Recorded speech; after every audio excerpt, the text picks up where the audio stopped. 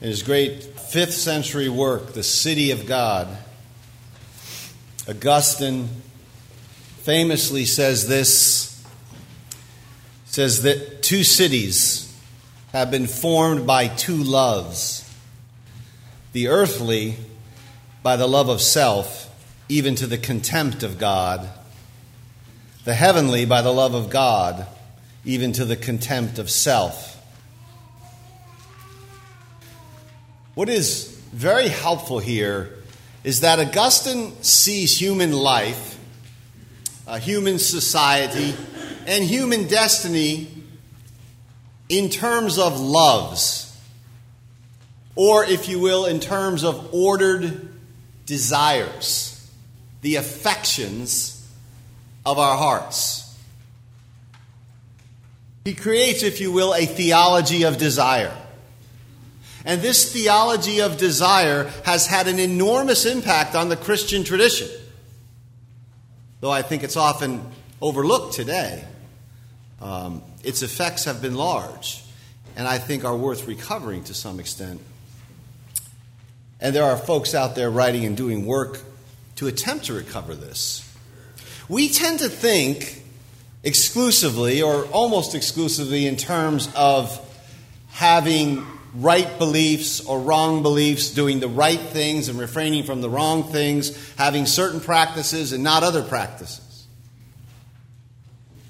But Augustine is doing something deeper than that. He's developing a Christian psychology. He's often called the father of psychology. He reminds us that we have natures, and that those natures are natures which desire, that love, that seek, that yearn, and that aspire to ends. And what we love, he says, will determine what we do.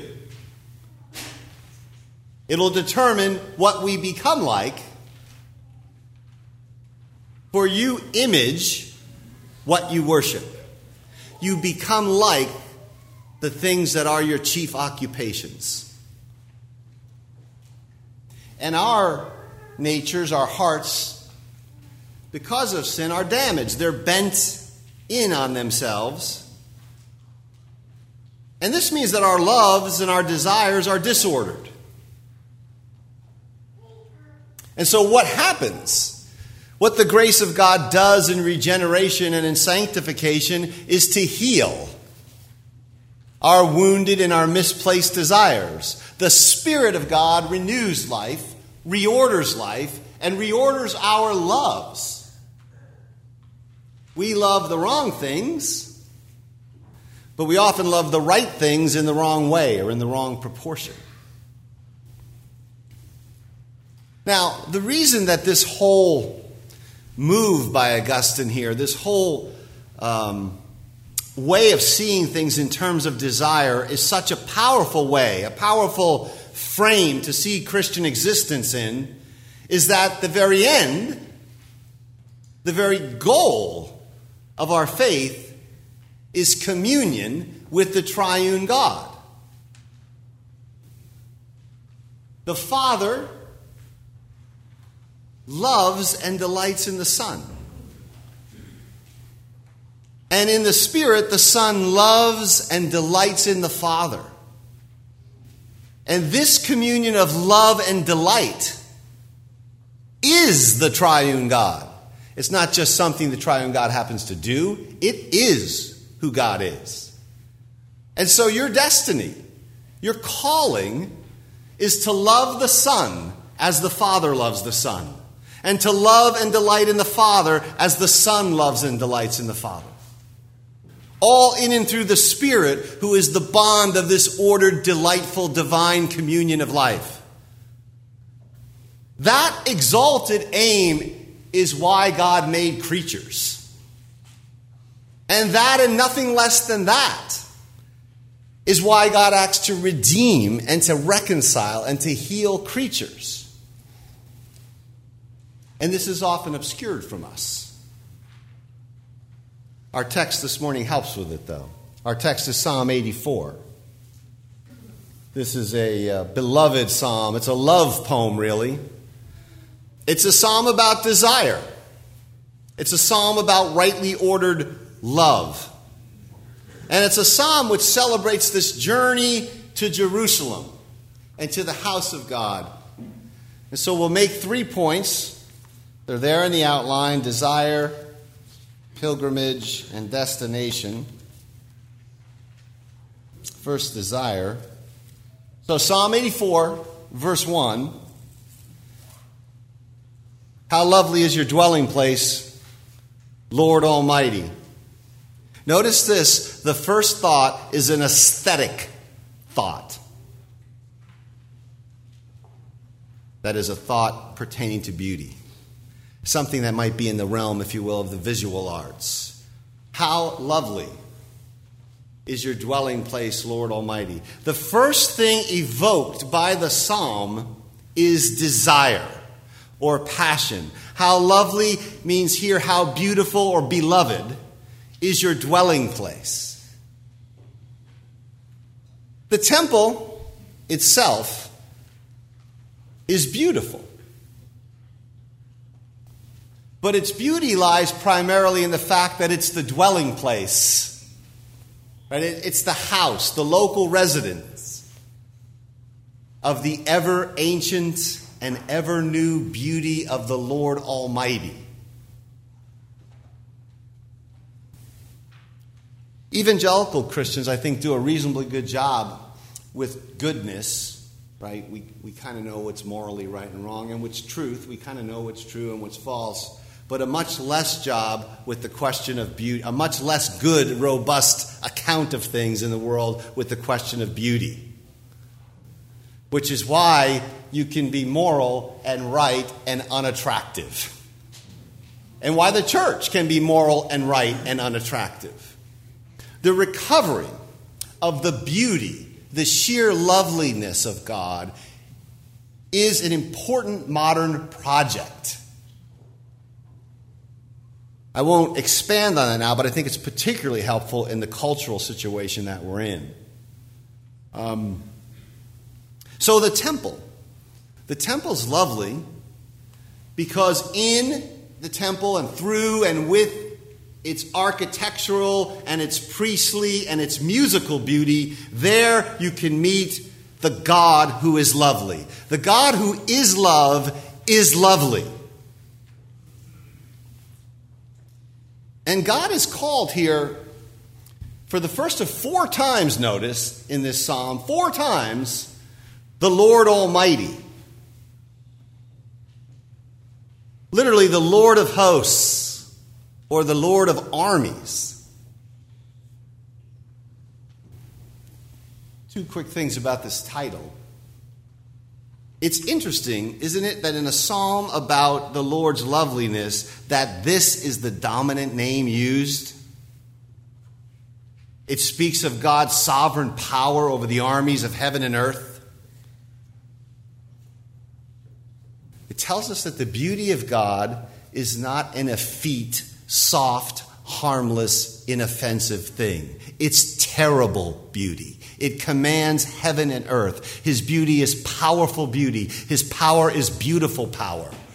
The lovely one is the Lord God Almighty, the Lord of the armies of heaven. This is the other thing.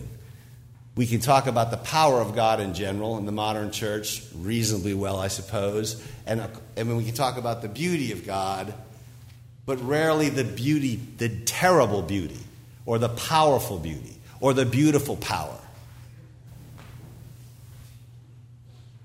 So, the second thing the Lord of hosts means is that the most beautiful, the most dreadful creatures that are not God, the heavenly hosts, those creatures worship this God. So that heaven is an assembly of radiant beings, myriads upon myriads, we saw in the New Testament lesson, adoringly serving and worshiping the dreadful radiant one. They're irradiated beings, the hosts, by this unapproachable light. And this means that this Lord is Lord in the midst of the cherubim. That's what it means to call God the Lord of hosts. He's Lord in the midst of these radiant creatures, which the hammered cherubim on top of the ark represent and signify. The dwelling place then of God is lovely. And in verse 2, the psalmist says he yearns. He even faints for the courts of the Lord, from which clearly he's been separated and to which he desires to return. This is the language of love. Yearning. It's the language of intense desire, even to the point of being spent, being at his end. It's the same thing you see in Psalm 42, where the language is, as the deer pants for the water brooks, so my soul thirsts for thee, O God. This is the language of people stranded in the desert. And here, desire, then, it turns out, is not a small part of existence. It's a full-blooded, embodied reality. My heart, notice this in the text, my heart and my flesh cry out for the living God. My inner and my outer self, my whole person, body and soul, thirsts, yearns, faints, cries aloud. It makes noise for the living God, for the God who is life itself, whose beauty is life-giving beauty. I have one singular passion, the being of this one, the psalmist says. And so the language is visceral. That is, it comes from the deepest parts of the heart. But notice, it becomes visible and emotional and vocal. It's almost an embarrassment to what many think Christian emotional life is supposed to be. Where's the decorum? Where's the Presbyterian emotional stoicism?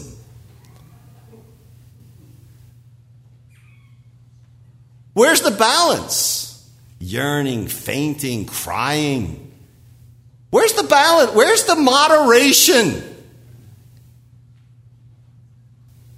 Heaven forbid we're not emotionally moderate for a few minutes. Where's the detachment?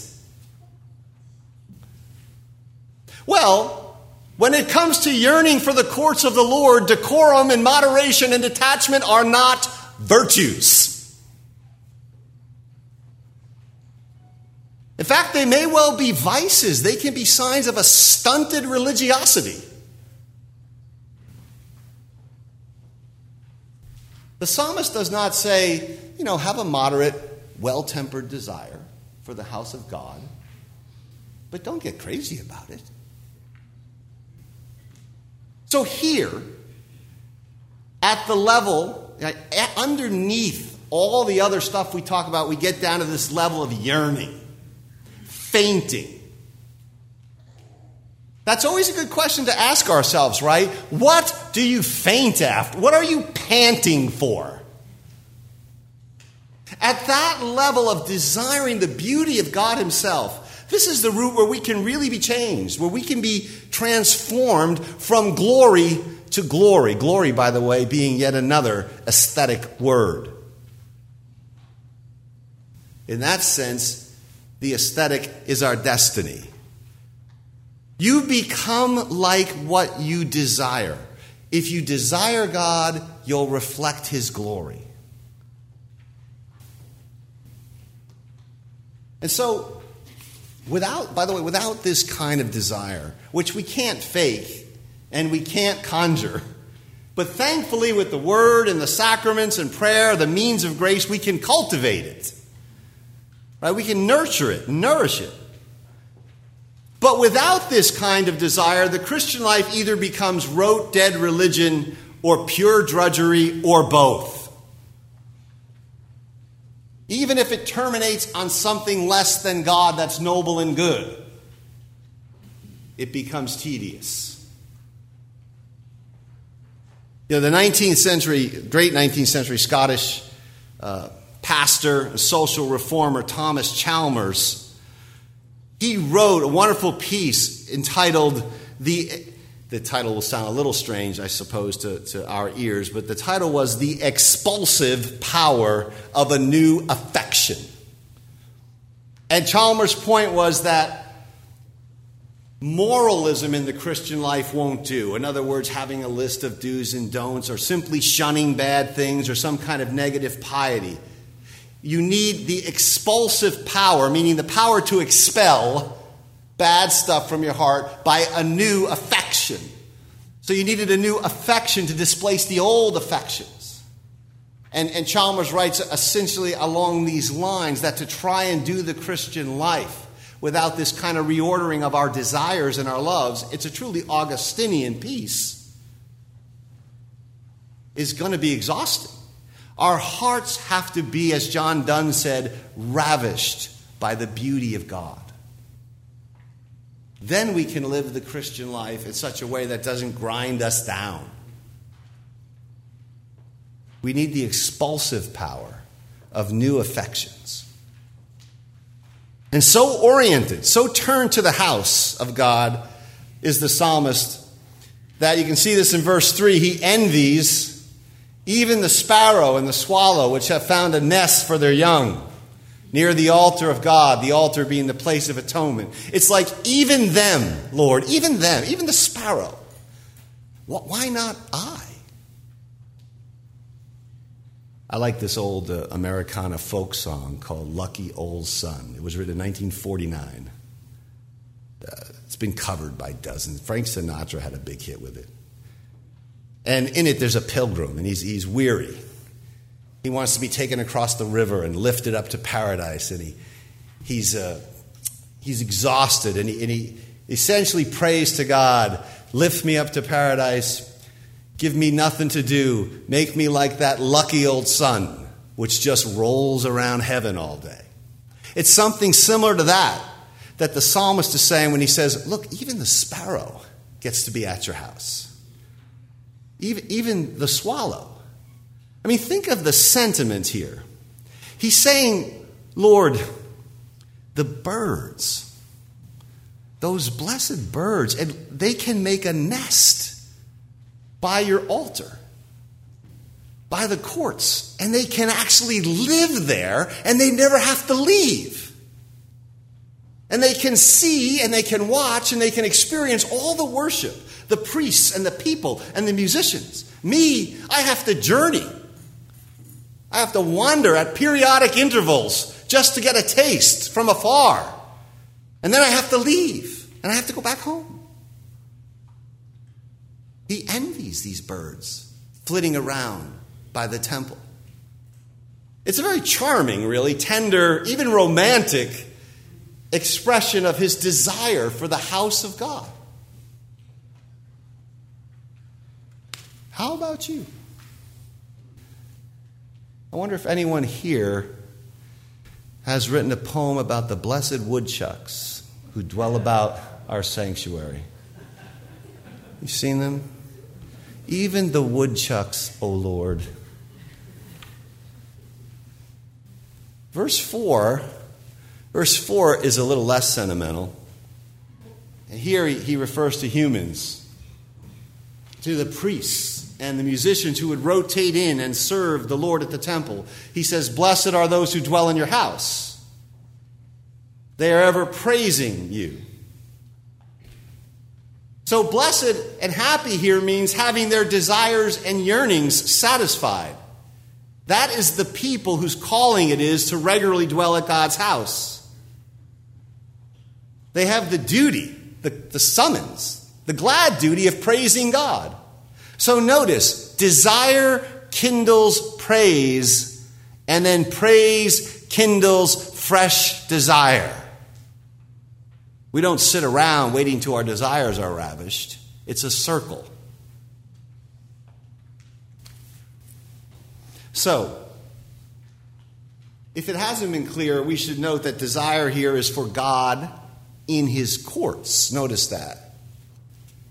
Desire for God has to translate into desire for public worship. The psalmist is not yearning for God to make his personal devotions better. He's yearning for God in his courts. Right? The sparrows are not flitting around the outside of his study.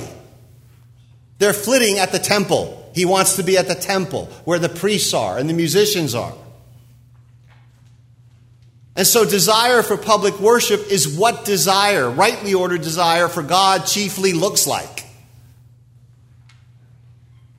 So that in yearning for the courts of the Lord, the courts and the Lord can never be separated. It's the courts of the Lord. So that's desire. Second point here is pilgrimage. The psalmist desires the house of God. But remember, desire is a powerful force in life. It's not mere whimsy or sentiment. It leads to determination. Verse 6, blessed are those whose strength is in you, whose hearts are set on pilgrimage. Or some translations say, in whose hearts are the highways to Zion. These sorts of people have highways, multiple lane highways to Zion in their heart. There's not a lot of off-ramps on these highways. It's a highway to Zion. And so desire is useless without obtaining the object desired. This is part of why we can't really fake desire. Either the object is desirable and ravishing to us or it's not. And when it is, what happens is desire sets a person off on a pilgrimage, a journey to the house of God. So the same hearts which are desiring hearts, yearning hearts, fainting hearts, here are hearts set, fixed on pilgrimage. Only strangers and aliens can desire God. Because God never becomes our property or our possession. He always remains out in front of us as our future. He is himself our homeland, our inheritance. And so desire sets out after the one who is our future. The desire creates pilgrims, sojourners, and they're directed to Zion. Look at verse 7. It says our chief desire is appearing before God in Zion. In the meantime, as pilgrims, we pass through these valleys. Baca in the text is unknown as to what it is. But in general, the text is speaking of dry places. Metaphorically, of valleys, sorrows and tears, of discouragement and depression. Desire doesn't make everything better because the first thing desire does is it uproots a person. It reorients a person. Hope deferred, Proverbs says, makes the heart sick. Christians are homesick people, lovesick people, because their hope is deferred. So much talk in the modern church about Jesus and how people are saved, and the way modern songs are written acts as if almost everything's been taken care of and heaven is a blessed little footnote at the end.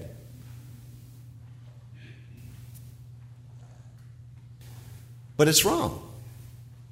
We're saved into a place of pilgrimage, of desire, of waiting. And hope deferred makes the heart sick. And along the way, our desire is easily derailed and distracted and diverted. Pilgrims are assailed. But thankfully, the section's not about heroic pilgrims. It's about weak people like us, whose strength, verse 5 says, is in the Lord. The pilgrimage is beyond you and beyond me.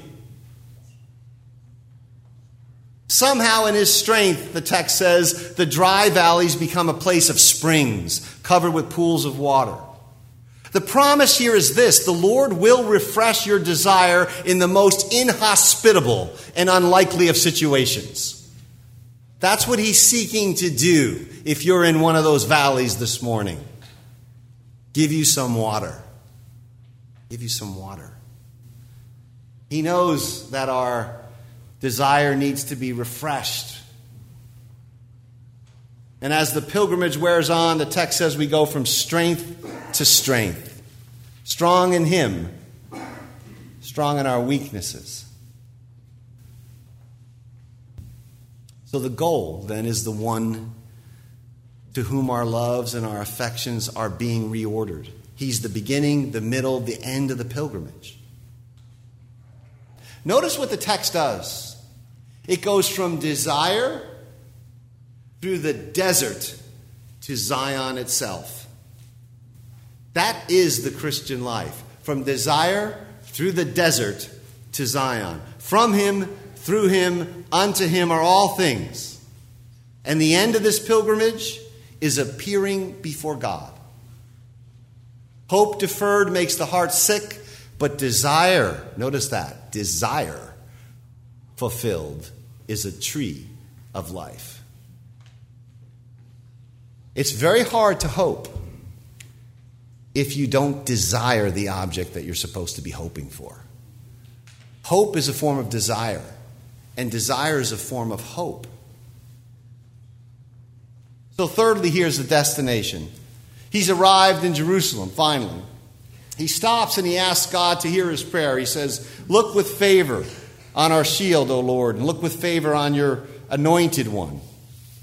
Petition concerns the king. It's quite possible in the way this worked out in Israel's life that the pilgrims came to Jerusalem, that the king met them, and then the king led them up into the temple. And as the king led them up into the temple, the pilgrims prayed for the king. And verse 10 makes it clear that this pilgrimage was worth it. Better is one day in your courts than 1,000 elsewhere. I'd rather be a doorkeeper, he says, in the house of my God than dwell in the tents of the wicked. The shortest amount of time and the most insignificant duty in the house of God is better than a long time in this honored status outside.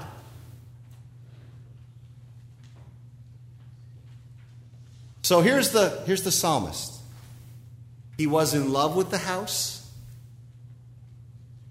He was en route to the house, and now he's at home in the house.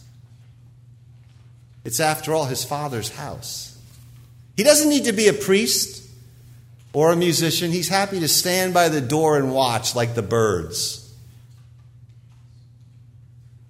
He knows, the text says in verse 11, the Lord is a sun, a source of life and light and illumination,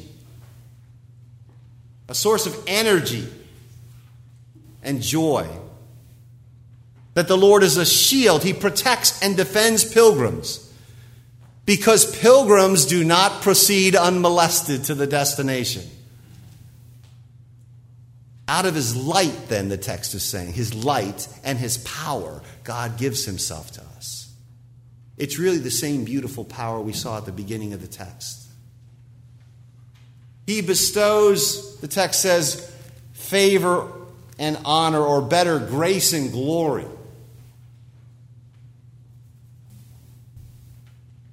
So this is the fullness of God being poured out. Ultimately in Jesus Christ, of whom it was said that in him the glory of God dwelt. Right? And from his fullness we have received grace upon grace. These words, grace and glory, speak of God's own benevolence, his bestowing his radiance, his beauty upon his people. So this is a psalm which is trying to get us to see the light and glory of God and allow them to kindle something in us, to ravish us. I think this is just obscure. This is how we are as fallen creatures. Things obscure God from our vision. things obscure him. But the sheer beauty of God is meant to stir us. And if it doesn't, then it's very hard to get the Christian life off the ground. So what was lovely and what was yearned for and what he cried out for was just this: to see and to appear before God. And he says finally in this house, no good thing is withheld.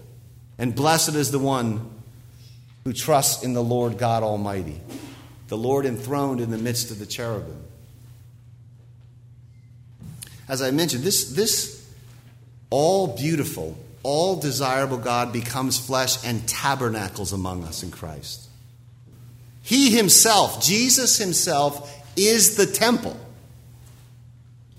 the courts where God dwells with man. And so the psalm is trying to kindle in you and I a kind of fresh, rightly ordered affection and passion for Jesus Christ. And it's right here, as the house, the new temple of Christ's body, that God pours out his goodness and his glory and his grace, withholding no good thing. God withholds no good thing from his people, because he desires to draw us into the life and the love shared by the Father and the Son. And so what is liturgy about? Ultimately, it's about the healing and the reordering of our wounded desires. That is one way to put why we gather here. And so we have come, as the New Testament lesson says, to the heavenly Zion, and yet we are still pilgrims. We are still strangers seeking the city which is to come in its fullness. And this for us means to desire Christ is to yearn for the fullness of his glory. This is why we faint and we groan and we cry out, Maranatha. This is why we are turned toward the end, because we want to see that face. We don't want to see. It's frustrating for pilgrims who desire God, is it not, that right now, for all the glories of the new covenant, we see the face of God still veiled and hidden from us. Right? We get it in word. We get it in sacraments. We get it through the fellowship of the saints and worship. But we don't see him face to face. It's important to realize these things are here to kindle the desire for what they point to: his own transfigured splendor.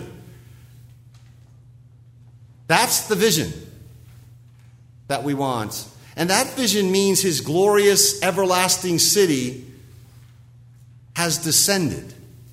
It means the new creation has come. And so as it is now, it will be then. The courts of the Lord means the courts and the Lord are inseparable. So it's good to take Psalm 84, ask ourselves about our desires, and to seek their healing and their purification by all the means God's appointed for us. It's good for us to love the house of God because it's the place where his glory dwells. So let us, as pilgrims, seek this coming city, looking for and awaiting the consummation till, as the hymn says, till with the vision, glorious, the beatific vision, the vision of his beauty, our longing eyes are blessed. And the great church victorious, the church of pilgrims, shall be the church at rest. Amen.